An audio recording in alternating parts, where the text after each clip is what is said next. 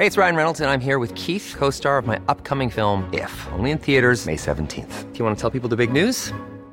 All right, I'll do it. Sign up now and you'll get unlimited for $15 a month and 6 months of Paramount Plus Essential Plan on us. MintMobile.com/switch. Upfront payment of $45 equivalent to $15 per month. Unlimited over 40 gigabytes per month. Face lower speeds. Videos at 480p. Active Mint customers by 531.24 get 6 months of Paramount Plus Essential Plan. Auto renews after 6 months. Offer ends May 31st, 2024. Separate Paramount Plus registration required. Terms and conditions apply if rated PG. This is a Virgin Media Originals podcast series. Hello and welcome to The Tonight Show. Serious J&J vaccine shortage puts June target in doubt, but July 5th is marked as likely date for return to indoor dining. Our political correspondent with Virgin Media News, Gavin Riley, is standing by with the latest ahead of tomorrow's major government announcement on summer restrictions. And we're joined here in studio by the Minister for Housing, Local Government and Heritage, Darragh O'Brien. Later in the programme, outrage continues over new indoor dining guidelines, with calls for the 105-minute time limit to be scrapped. We'll have reaction. Plus another blow for the events industry and couples waiting to tie the knot as the ban on live music remains in place for hospitality. Get in touch via Twitter with the hashtag #TonightVMTV.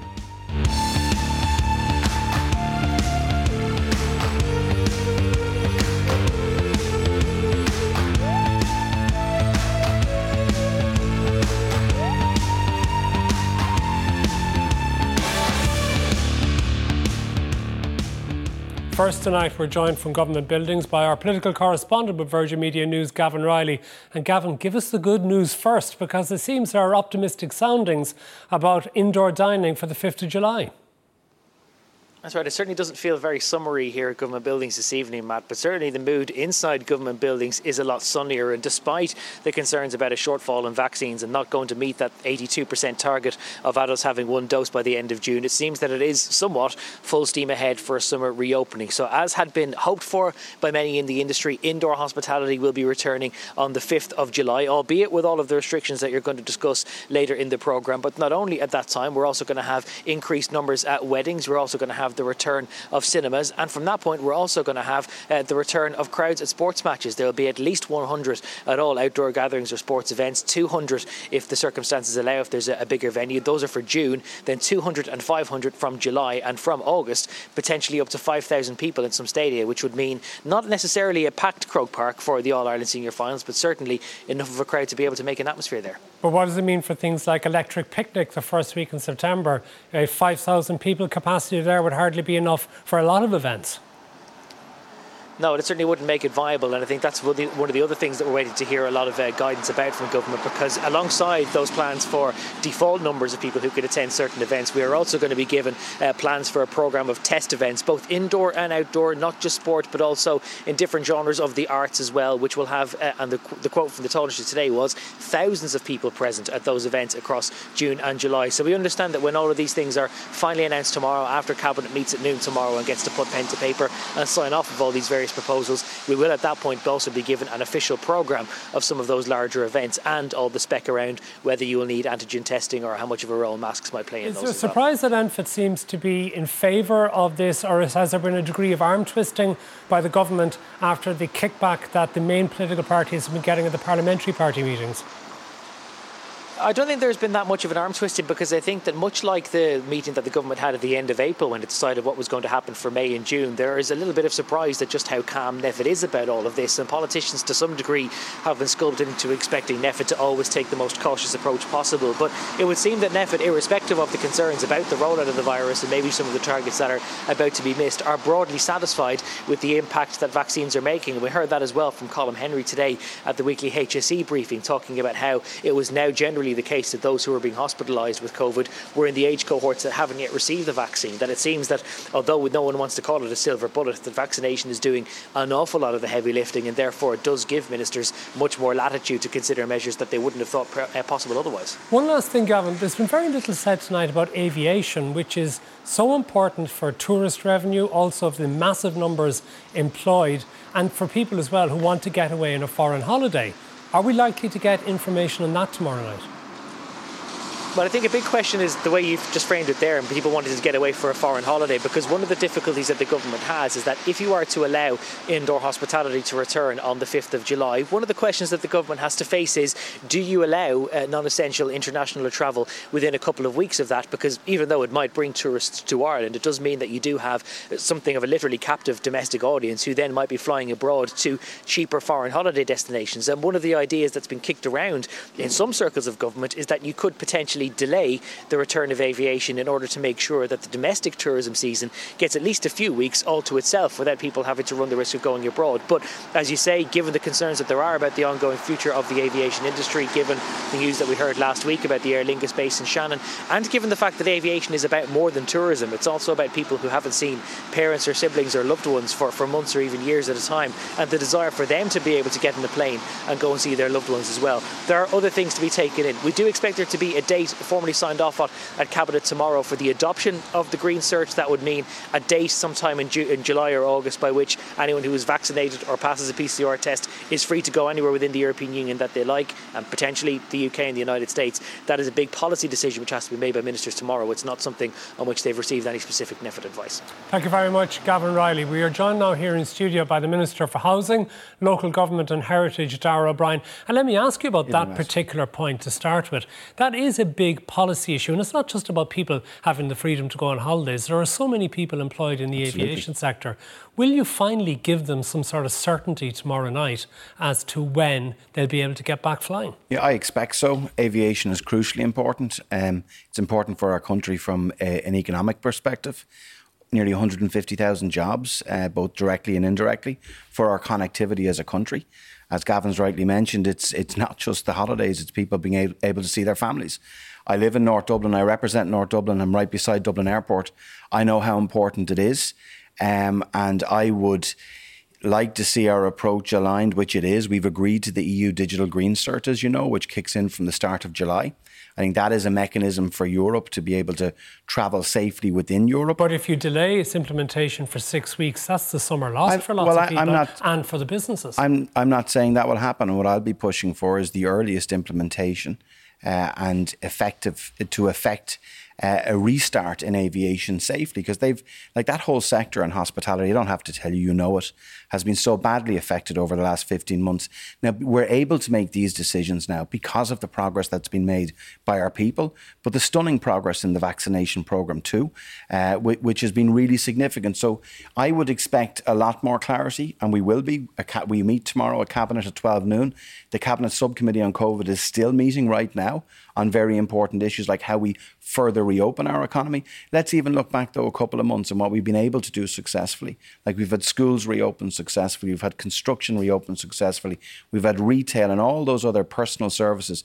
And what we open, we'd never want to close again. So it's been a very deliberate, responsible reopening plan. And I expect tomorrow, post-Cabinet, that the Taoiseach then will be giving a further announcement on how June and July looks. Aviation is really important to this country. I want to see it opened as swiftly and speedily as possible. You mentioned the vaccination programme, and it is good to know that there have been over 2.5 million jabs administered at this stage.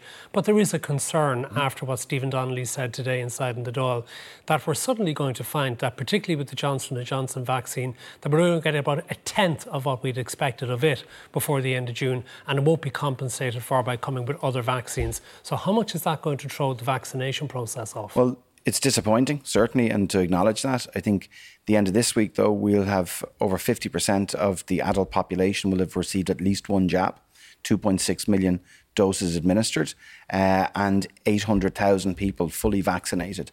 To get specifically to your question, in June we were due about 2.4 million doses between the various different vaccines. If Janssen reduces from about 400,000 to what Stephen actually said earlier today, it could be as low as 60,000, but potentially 240,000 or so. We'll still have over 2 million vaccine doses to be administered. But instead of getting to your 82% target by the end of June, what will you get to? I think we'll be close, Matt, within a matter of weeks. If it transpires as we think. There has been some blips in relation, not just in Ireland, in all European countries, some much worse than this.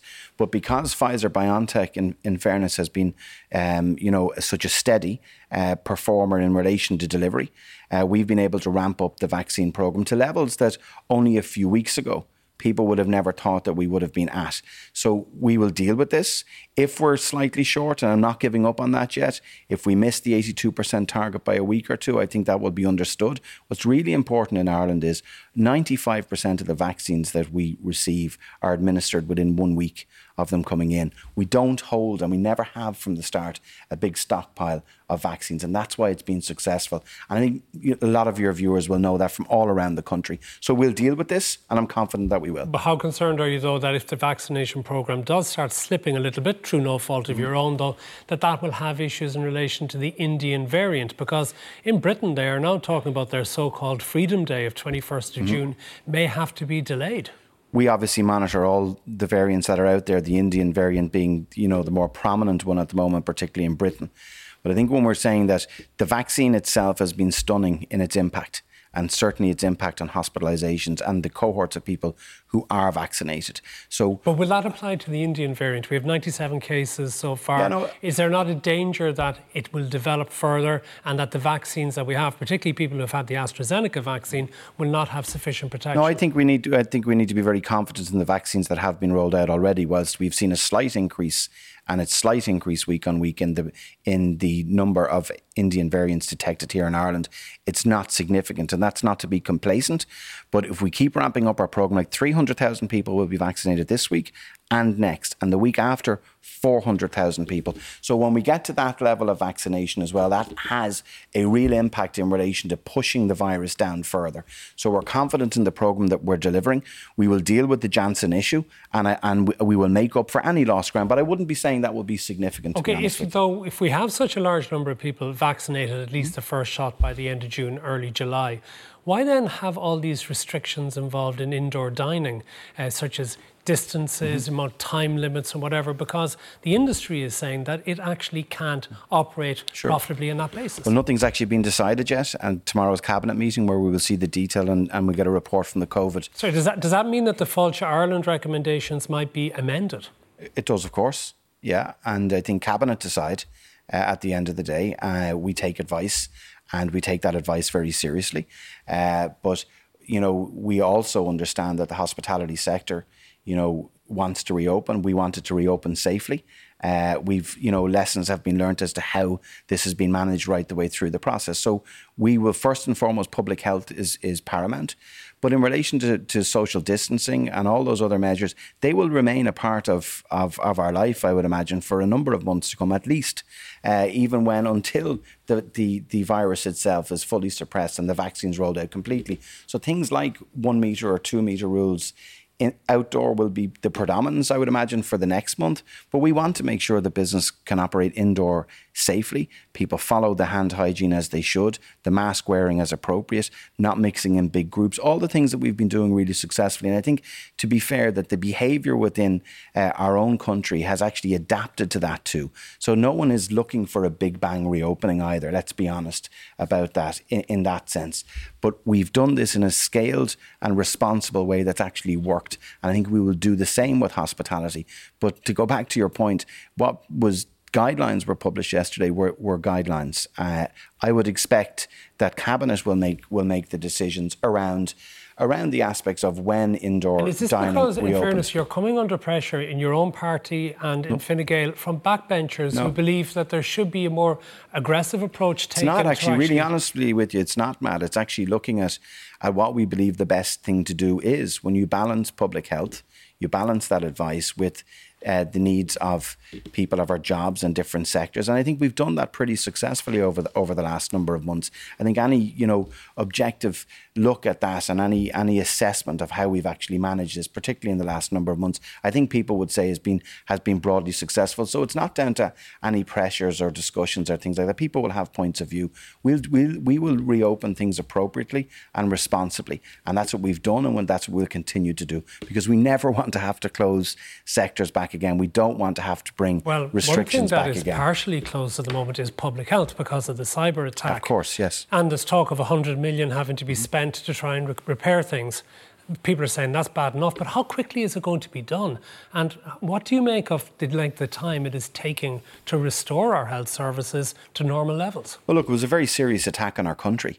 Let's be frank about that. It wasn't just an attack on our health service. A very, very serious cyber attack that took place. I listened to Paul Reid intently today. There will be a financial cost to it. But above and beyond the financial cost is the cost indeed to our processes, to our patients as well, how that has impacted upon delivery of services in some areas. Some hospitals not having any access to their... outpatients. Yeah, it's extremely serious. But I think what we need to do, and what we have been doing, is taking a very deliberate approach to rebooting and fixing our systems, frankly.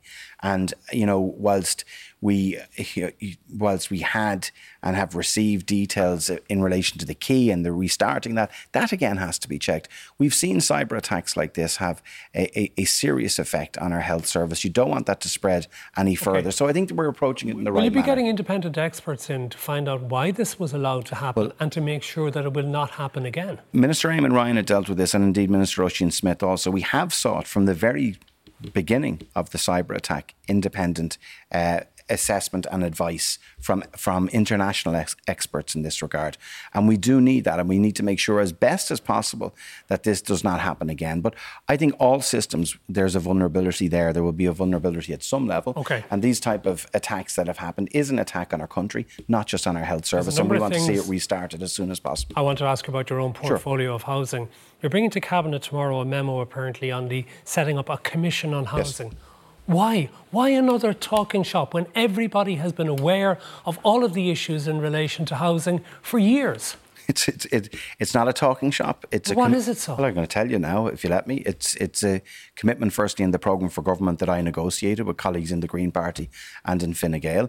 It's a commission that will have, not a talking shop, that would take actually a strategic view on housing in general, all the aspects of housing, not just the bricks and mortar, but the legislative approaches of what are required, the constitutional issues around the right to housing, the cost of construction, homelessness, all those various things. And in my view, what it will do is it will bring experts from within all of those sectors in to be very focused on the delivery of the programme for government, firstly, and how they input into that. But secondly, to have type of a trans-governmental approach to housing. One of the issues I've seen, and I say this as Housing Minister, is that you'll see from one government to another, maybe strategies change, maybe approaches change with regard to housing, but not dealing with the fundamental issues around land cost, for argument's sake, that I've discussed with you before, around cost of construction and things like that I think we can do a better job on.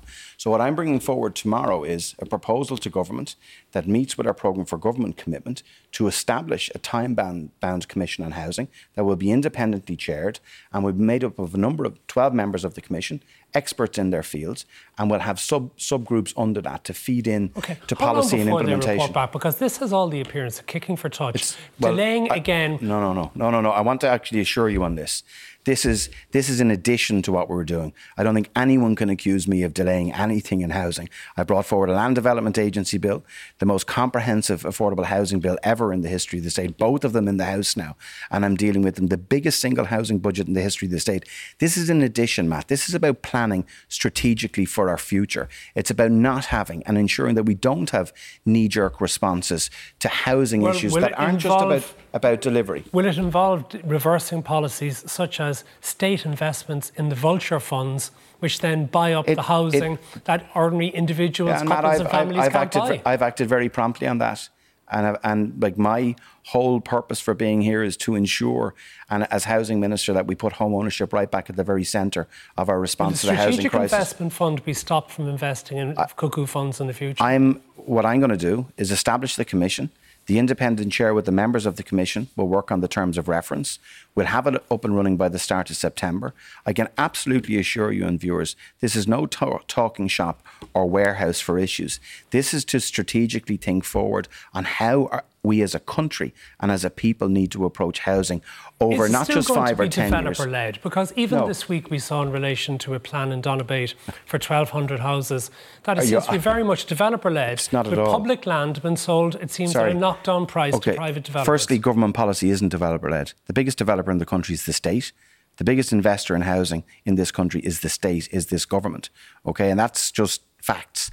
Anyone who says differently is being disingenuous. The scheme in Donabate, and actually I want to commend Fingal County Council, and I want to commend 31 progressive councillors who have now voted to deliver 1,200 homes, 238 affordable, 238 social, 150 cost rental, and yes, 600 private homes. But delivery. And all we get, and that will be in place now, has been passed by Fingal. And that scheme, by the way, was conceived 3 years after the most recent plan for Oscar Traynor Road. So what people want to see now is delivery on these sites. It has been reported that the developer is effectively paying €15,000 per unit, which on the open market would probably cost 30,000 to 35,000. The arrangements and the financial arrangements with regard to Ballinamastone and Donabate have been gone through by the local authority and by experts and put together and voted on by the council. It's a good deal for that area. It's a good deal for people who want to get on the housing ladder. It's a good deal for the state delivering state-backed affordable homes for purchase. We've had far too much of delay particularly from the left and Sinn Féin, who, by the way, oppose this deal, who've opposed every deal that has been put before them since the last local elections. Our people deserve... They said it was a deal for developers. No, well, they actually use any reason to oppose. They've opposed over 5,000 homes in Dublin alone since the last local elections. This is 1,200 homes that they've opposed. I was in Clondalkin, myself, and Kilcarbery last week, where there's nearly just over 1,000 homes going to be delivered, again opposed by them. Leo Varadkar tweeted yesterday that he believes public land should be used for private developments.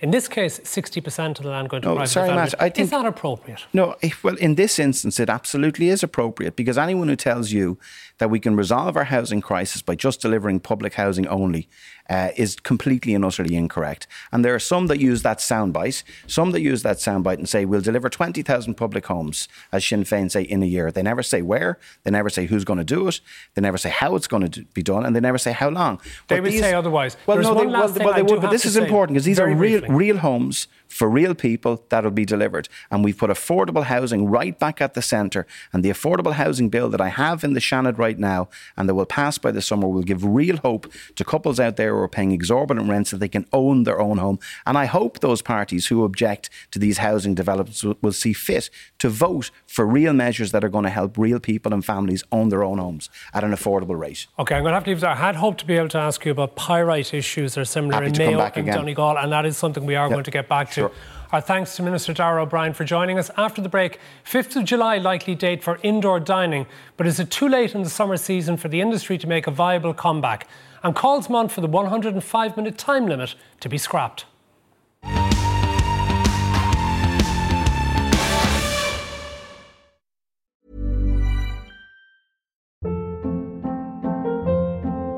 Hold up. What was that? Boring. No flavor. That was as bad as those leftovers you ate all week. Keke Palmer here. And it's time to say hello to something fresh and guilt-free. Hello Fresh. Jazz up dinner with pecan-crusted chicken or garlic butter shrimp scampi. Now that's music to my mouth. Hello Fresh. Let's get this dinner party started. Discover all the delicious possibilities at HelloFresh.com. Hey, it's Ryan Reynolds, and I'm here with Keith, co-star of my upcoming film, If, only in theaters May 17th. Do you want to tell people the big news? All right, I'll do it. Sign up now and you'll get unlimited for $15 a month and 6 months of Paramount Plus Essential Plan on us. MintMobile.com/switch. Upfront payment of $45 equivalent to $15 per month. Unlimited over 40 gigabytes per month. Face lower speeds. Videos at 480p. Active Mint customers by 531.24 get 6 months of Paramount Plus Essential Plan. Auto renews after 6 months. Offer ends May 31st, 2024. Separate Paramount Plus registration required. Terms and conditions apply if rated PG.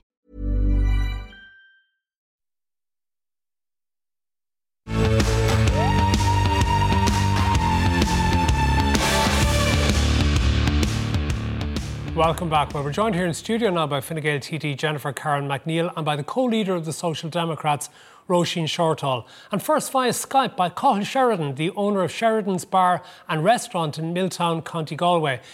Cathal, what do you make of the news tonight? And it looks like July 5th will be the date when you'll be allowed to resume indoor dining and drinking. Is that good news? Good evening, Matt, and thanks for having me on your show. No, that's not really great news, Matt, but that is a recommendation by NPHET, but we're hoping that that'll go back to definitely the 1st of July. It's very important that it does go back to the 1st of July, which is a Thursday, because those 4 extra days would be like a full week to us in the business, and we've been closed long enough. We need to get back up and running. I plead with the government when they meet that they'll take all that NPHET have said on board. But I hope that they will open us on the 1st of July. We're banking on that's an extra. Those extra 4 days are like a full week's business to us, Matt, and it's serious that we have to open on the 1st of July. There's even speculation tonight the Restaurants Association of Ireland may take legal action, particularly because of the fact that hotel restaurants will be allowed the indoor dining from the 2nd of June. That puts you at a competitive disadvantage when it comes to income. But what about getting staff? Is there a danger that many pubs and restaurants are going to find that people have gone to work for the hotels? Well, that has happened, I can tell you, in our own area here. It hasn't happened to me, luckily, because I held on to all my key staff as I went at takeaway business on Friday, Saturday, Sunday since January. But I know a lot of my fellow publicans and restaurateurs in this area are finding it hard to fill their quota of staff. And I know of a local man here who's lost 2 staff members to a hotel who's opening for indoor dining 4 weeks before him. Of course, you also have the situation now where there's been suggested that there will be time limits for tables that are less than 2 metres apart, 105 minutes. How do you think your customers are going to fancy a night out that's limited to 105 minutes? Well, that's a funny one now, Matt, because that's going to create an awful lot of confusion. When I open in the 1st of July for inside dining, outside dining, 2 metre apart and 1 metre apart, there are going to be 2 different time zones, but 3 different laws under which we'll be running. If you're a metre apart, you have to leave the premises after an hour and 45 minutes. If you're outside, you can stay for 3 or 4 hours. And if you're 2 metres apart inside on the premises, you can stay for longer than an hour and 45 minutes. So it's very confusing for the publicans that understand exactly what it is. But it's going to be hard for me as a publican to ask one of my loyal customers that I haven't seen for months on end, on the first night he's back after he having 3 pints, I'll have to say to him, no, you have to leave, Patrick, because the government say the time limit is up. But Matt, that was introduced or spoken about 4 weeks ago. We've come a long way in those 4 weeks. By the 1st of July will be another 4 weeks' time. There'll be a big change again in 4 weeks' time. There'll be possibly another 2 million people vaccinated. So surely the government, well, I know the Vintners Federation of Ireland will be talking to the government about that 1 hour and 45 minutes over the next couple of weeks. And hopefully by the 1st of July, that'll be gone. And what about the rule of 6? I mean, for those of us, for example, my own family, there are 7 of us. I mean, if 7 of us turned up in a restaurant or a pub, would we be required to leave 1 person outside? Well, if one of you are under the age of 13, it'll be okay, Matt. No, the youngest is 14. Well, I'll have to put you at 2 different tables, I'm afraid, then, Matt. All right, Colin, thank you very much for joining us. We leave it there with you. So Jennifer Carroll McNeil and Roisin Shortall are with us here in studio. Jennifer, these rules seem a little bit over the top, aren't they? I mean, is it not something that we can just, once the pubs reopen again and restaurants, just trust people to have a night out, spend more than an hour and 45 minutes? Yeah, and I mean, the rules, they do seem difficult to understand from Fáilte this week, and they seem to sort of sit across each other a little bit, possibly, and maybe it's 100 minutes here, and then what's to say that you don't then move to another place? All Isn't of there these a things greater have to be danger worked in out. that you would have transmission of the illness because of it? And I think, what I'm looking to see tomorrow is what's coming out of Cabinet and the clarity that people need. I think what he said is very important, McCall said is very important. This does need to be a constant conversation with government and with public health, an iterative process to recognise how we're progressing with the vaccination programme in particular. And obviously the intent behind these different things is not to drive people absolutely bananas and crazy with the complexity of it. And, and sometimes it feels like, well, what's the point of it? It's all about trying to reduce transmission actually and try to reduce the amount of time that people are spending with each other in each other's company. That's the motivation behind it. But I think it does need to be a good deal clearer, and we look forward, I hope to see that from government tomorrow. And what even about the point that Colin made there, that the 1st of July makes an enormous difference to the 5th of July because it gives people a weekend. It does. And we've seen that before where the government have opened things up on Mondays. And of course, after a bank holiday, for example. And of course, the motivation there again is to get those couple of extra days where people aren't circulating in the same way to try to reduce transmission. That's the motivation. Again, not to try to drive people mad, but just to try to get those extra few days, because every day that goes past and the effects of the vaccinations are taking effect, the virus is being, suppressed more and more. So there are the motivations behind it. It's certainly not the first time we've seen it, but I do appreciate the effect for a business like Cahill's.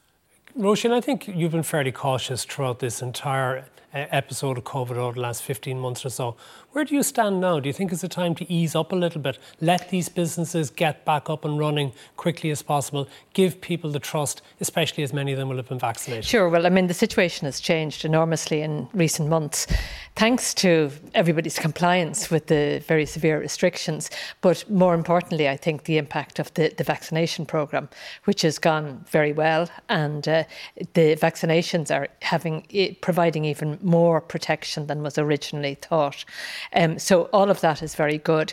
I couldn't help thinking there, listening to Cathal, that, you know, it brought back memories of the Gardaí checking what people were eating in pubs and that kind of thing. A lot of that stuff that was announced, I think, yesterday is unenforceable. Like, it is just so confusing. So should the government disregard what Fáilte Ireland said yesterday and announce a different set of rules tomorrow, an easier to understand and more acceptable set of rules? So listening to the recommendations from Fáilte Ireland, I couldn't help thinking that they were basing their recommendations on some old thinking in relation to how COVID is spread.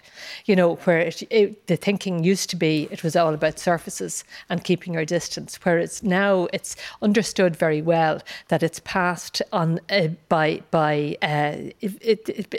being in situations where there's poor ventilation and where the virus travels on the air. It's airborne. And that's why it's very hard to understand why there's been so little emphasis on the whole area of ventilation. And if activity is now going to move indoors, the whole question of ventilation is essential. And there have been recommendations from expert groups in relation to this that went to NPHET, and they never saw the light of day. I certainly hope when the announcement is made tomorrow, it is a very clear advice and guidelines in relation to good ventilation. And, you know, that can be as simple as having windows and doors open, but ideally in commercial situations, there should be proper mechanical ventilation. The Independent Scientific Advisory Group has been saying that they're still concerned we may be moving too fast because we don't know enough yet about the extent of the transmission of the Indian variant and the ability of the vaccines, particularly the AstraZeneca vaccine, to deal with it. Yeah, and listening to some people, you would think the virus was gone. It's not, and we need to be very cautious still, and all you have to do is look across the water and see how they're delaying their opening up. So it's very finely balanced still, and it is about balancing the situation to get enough of the vaccines out, to get sufficient numbers of people vaccinated and protected, while at the same time being cautious about opening up society and the economy. And that is a difficult balance to strike, and there has to be, you know, an understanding that if the figures start going in the wrong direction, and, you know, hopefully they won't, and all of the indications are positive, and like, it's very encouraging to hear the leaks tonight coming out from the NPHET recommendation and advice, and they are very positive, and NPHET have been speaking, you know, the mood music has been very positive from NPHET in recent weeks. Jennifer, what about international travel, which is something I put to Minister Darragh O'Brien, and he seemed to be open to the idea of it starting quite quickly for all sorts of economic reasons? Oh, I'd very much like to see that as soon as possible within the public health guidance, you know. And I think it's important to reflect, you know, the experience that we've had since January. The government has been tried to be proportional and responsive to the events. You know, I know you had an op-ed in January which said, you know, close everything down and we can reopen our domestic economy except international travel. You know, and I think those things were you know, I understand, you know, at the time the sentiment, but the language was very strong. I mean, I remember one of your representatives saying that we had a political ideology that was against saving lives, and, you know, that made things very much more difficult. And do you think that has? You don't really think that really has been the case since then, Jennifer? Like, all you have to do that is was Holly Cairns here, all you have to do is, who was out defending nursing homes from day one with you and me on the COVID committee, but a political ideology that was against saving lives, because how we talk about this matters for how people are feeling. We have tried to have a proportionate response at every stage, so Jennifer, and we are continuing that. Yes, just let me finish now. It certainly will. And we're trying to continue that now with the reopening, and it is still difficult. As Roisin says, things still are very tense. We have to get these different things right. So that is the difficulty that we're in. Okay. There were opportunities when we could have done things very differently. Last summer in July, the numbers were down to 4 a day. So that was a fantastic opportunity to do things differently, to maintain the suppression, to keep the numbers down. That wasn't done. The government opted for a policy of rolling lockdowns, waiting until the vaccines were developed. And, you know, we paid quite a high price for that over the last 15 months. However, like, the government have decided on this policy. After Christmas, they were forced into it because of the mistakes that were made in December. And we've had an extremely long and extremely difficult lockdown. Thankfully now that we have the vaccines, they're very successful. What we need now to do is to ensure that we have sufficient supplies of those vaccines, which will allow us to continue to open up. But there were other ways of doing things. Other countries did things more successfully. But that is water under the bridge now. It is. The emphasis, as we speak together. The emphasis now, excuse me if I may finish this, the emphasis now seems to be on achieving herd immunity through the vaccination programme. And that does depend on sufficient vaccines being available. We all hope that that will be the case. And if that continues, if we can ensure we protect sufficient people before opening up fully, well, then everything should go well. But we just don't know because there's uncertainty. We know we've been here or close to here Jennifer before, there, and please. It's up and down. You're right. We have been through April, July, September, and we have tried to find a balance all the time between the threat of the virus as it is at that time, what we knew about variants and what we didn't know about variants, and trying to keep the economy open as much as possible. So those were the choices that we made deliberately, and we have been all benefited by that. But a political ideology that is against saving lives, do you stand over it now? Well, or was it a regrettable I don't comment? recall that comment. It was February the 4th here. It was Holly Cairns. Look, you're changing the subject really now. I don't know what a person said months ago. We are where we are now in relation to and I want to ask both of you quickly one thing in relation to vaccines. Pfizer has made an application. It looks like 12 to 15-year-olds can be vaccinated. But is that what we should be doing, vaccinating our teenagers? Or should we be insisting, starting with you, Jennifer, that these vaccines are distributed to third world countries and others rather than taking them all for ourselves? It's incredibly important that we support third world countries and places and we have been doing that. The government has increased its funding to COVAX, which is an international vaccine programme. We all have a global responsibility to make sure that is done. Let's get the data on public health in relation to the 12 and 15-year-olds. Let's see what our supply is going to be, because that's going to be important as well. We see that increasing exponentially all the time over the last number of months. So let's try and get that balance really right, but we must support the global community. Very briefly, Roisin, is this our ethical and moral responsibility? Yes, it is, absolutely. And to quote what Mary Robinson said a few weeks ago, no country is safe until every country is safe. And I think we need to do an awful lot more to ensure that the developing world has access, and it's in all our interests to do that. Roisin and Jennifer will be staying with us, and after the break, couples planning to tie the knot this summer won't be taken to the dance floor as the ban on live music for hospitality remains in place. We'll be hearing from wedding band Pink Champagne right after this.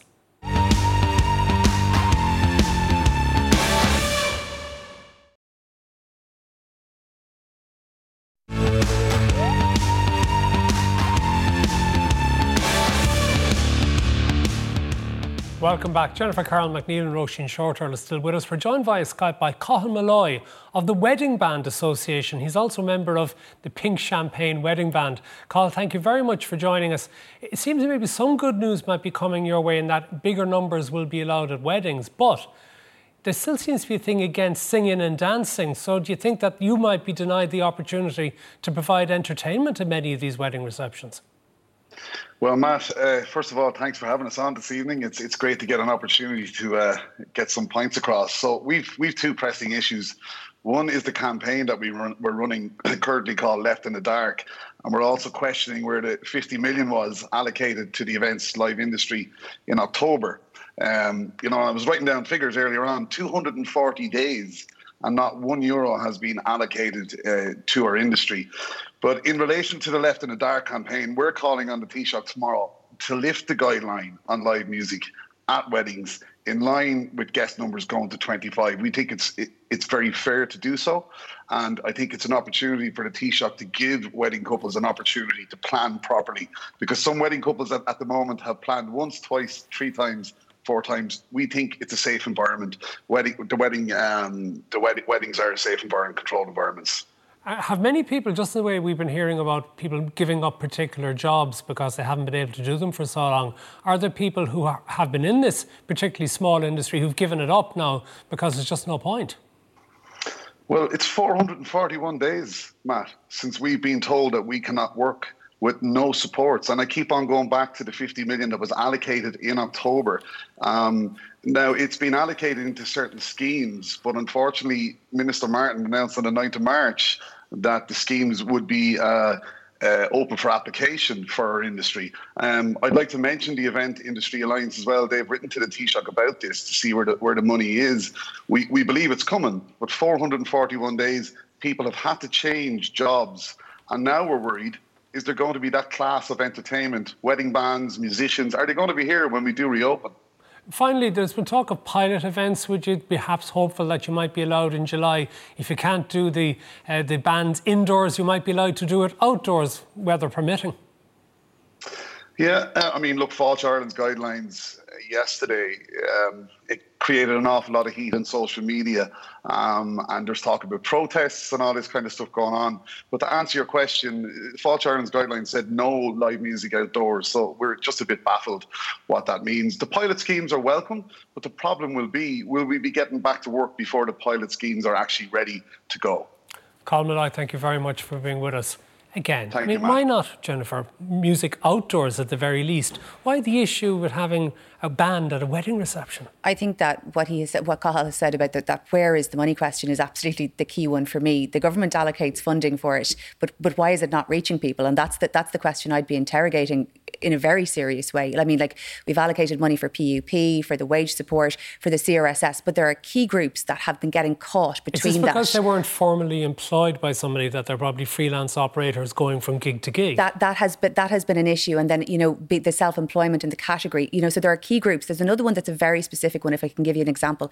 Catering businesses, there's two in my area. They're on a rateable premises, so should be eligible for the CRSS, but because they don't have a footfall element to it, that has been closed down because of COVID, even though their business was one of the first to close down, they don't qualify for the CRSS. But because they're a rateable premise, they don't qualify for the other one. So they're just stuck in between. Now, I have been advocating about this for a very long time. I'm hoping that we're going to be able to recognise those particular industries. If you're a government backbencher and you can't get anything done on this, what's going on? Well, I mean, I don't have, all-consuming power. I'm a government backbencher. I can lobby. But you have influence to get to the ministers to be able to do things. And I'm very much hoping that these groups that I've identified and other groups can get targeted supports, over the next number of weeks, because it's also my job as a government backbencher to honestly highlight things that I think where we need to be doing more. Roisin, is there a number of things that have been announced and highlighted that simply have not been delivered upon? Sure, and I mean, that is a concern, that point that Cathal has raised there. The vast majority of people working in the music industry and in the arts generally are self-employed. So why wasn't it possible to get that fund to the people who needed it? But, there's going to be a need for very creative and careful planning of employment supports as we go forward, because a lot of the industries are opening up very gradually. So many of them will be part-time, reduced numbers and all of that kind of thing. So there has to be, a very careful scheme, an employment wage scheme, I think, that will be tapered over a period of time. But also in relation to the music situation, there's an awful lot of people play in pubs and restaurants as well. They're not going to be allowed to for the foreseeable future. Yeah, but again... Is that right? Well, look, it depends on what the rules are. I suspect the leaking that we heard tonight is just NPHET's, and I think the government probably will be making a number of changes to the leaks that we've heard. But I mean, again, we need to accommodate people working in the arts and to ensure that they have wage support. I mean, we can't afford to lose them. And if that means putting in place facilities for more outdoor music and arts events, well, then that needs to be done. I think Catherine Martin, in fairness to her, recognises a lot of those issues, but we need to see the funding being made available. And the other thing is, we need to be testing, as the government is beginning to do, pilot events, more broadly. Like, we've seen how that can work. We've seen it in Barcelona. We saw it in Liverpool, where you've had 4,000 people, say, in a large stadium. Now, the government is working with the same companies, essentially, to test how you do that. The in and out, the distancing, how that's managed. So it's been very slow to agree to antigen testing. Things like Leinster Rugby situation suggested a pilot event which could be applied to all sports events. The government did not take them up on it. Yeah. There was a report given by the chief scientific officer, and the government didn't act. I know. I wrote to government members as early as October 2020 on antigen testing. What we have is government scientific advisor who's in favour of it, a CMO who's not. That creates a difficulty. Yeah, but we haven't got an explanation for that. Yeah, we're probably the only country in Europe really that isn't using antigen testing. Are you in favour of it now? Because I thought you were reluctant about it. We're very much on the PCR side. Well, sorry, it's not the same as PCR. No, I know and that. It's not used in the same circumstances, but it is a very effective screening tool. And there should be potential for using it much more widely, not as a replacement to PCR, and that is kind of the best one, but it has other uses and should be used certainly in situations where you're talking about any kind of considerable number of people. Like in the UK, schools were using antigen testing since last summer. And should it be used for third level institutions, yes, which have had a year out, that when they go back in September? Absolutely it should be. I mean, it's a very valuable tool among a number of other tools. But the government has never explained why they haven't agreed to that. And, you know, their own advisor, Dr. Ferguson, strongly recommends them in a whole lot of different scenarios. Would you hope that perhaps as we go through the next couple of months, the government will become more ambitious? So we're hearing that tomorrow night it'll be announced sports events in August, there may be up to 5,000 people left. Those are the months both the All-Ireland Senior Hurling and football finals are played. Surely if we're on top of things, they'll be able to allow bigger numbers than just 5,000. Oh, I hope so. I mean, as long as you say, we're on top of things, as long as it's proportionate to the events of the day, there's no point in having had the conversation that we just had about proportionality and then to sort of get ahead of ourselves on those different things. You have to look at the facts as they are at the time. But I mean, I think, you know, there's huge ambition around this. There was ambition to try to manage the pandemic, keep the finances going and reopen the economy as quickly as possible. And we have a big body of work now about getting people back to work. Then, on next Tuesday, what do you want from the government in relation to the supports, the financial supports continuing for business? They have to continue for business. There has to be certainty, particularly in the wage subsidy, particularly for hospitality who need help to claw back.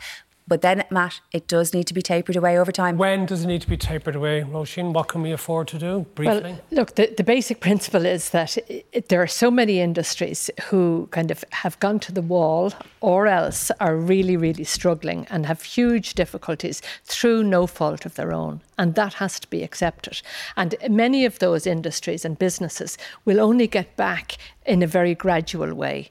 Because of all kinds of constraints, which are likely to last for many months to come. So, you know, that needs to be recognised. And we need to also recognise the situation where employees will be coming back part-time. Hopefully it will work out. But we need to have that flexibility to support people in terms of their incomes. Thank you very much, Roisin Shortall and Jennifer Carroll McNeil, for being with us, and all our other guests earlier. That is all we have time for tonight. I'll be back on radio tomorrow afternoon on Today FM. Claire will be back here next Monday evening at 10 p.m. Until then, thanks for watching and have a very good night.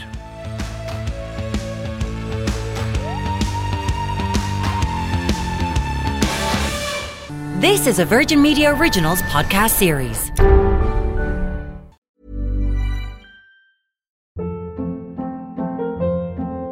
Hold up. What was that? Boring. No flavor. That was as bad as those leftovers you ate all week. Keke Palmer here. And it's time to say hello to something fresh and guilt-free. Hello Fresh. Jazz up dinner with pecan-crusted chicken or garlic butter shrimp scampi. Now that's music to my mouth. Hello Fresh. Let's get this dinner party started. Discover all the delicious possibilities at HelloFresh.com.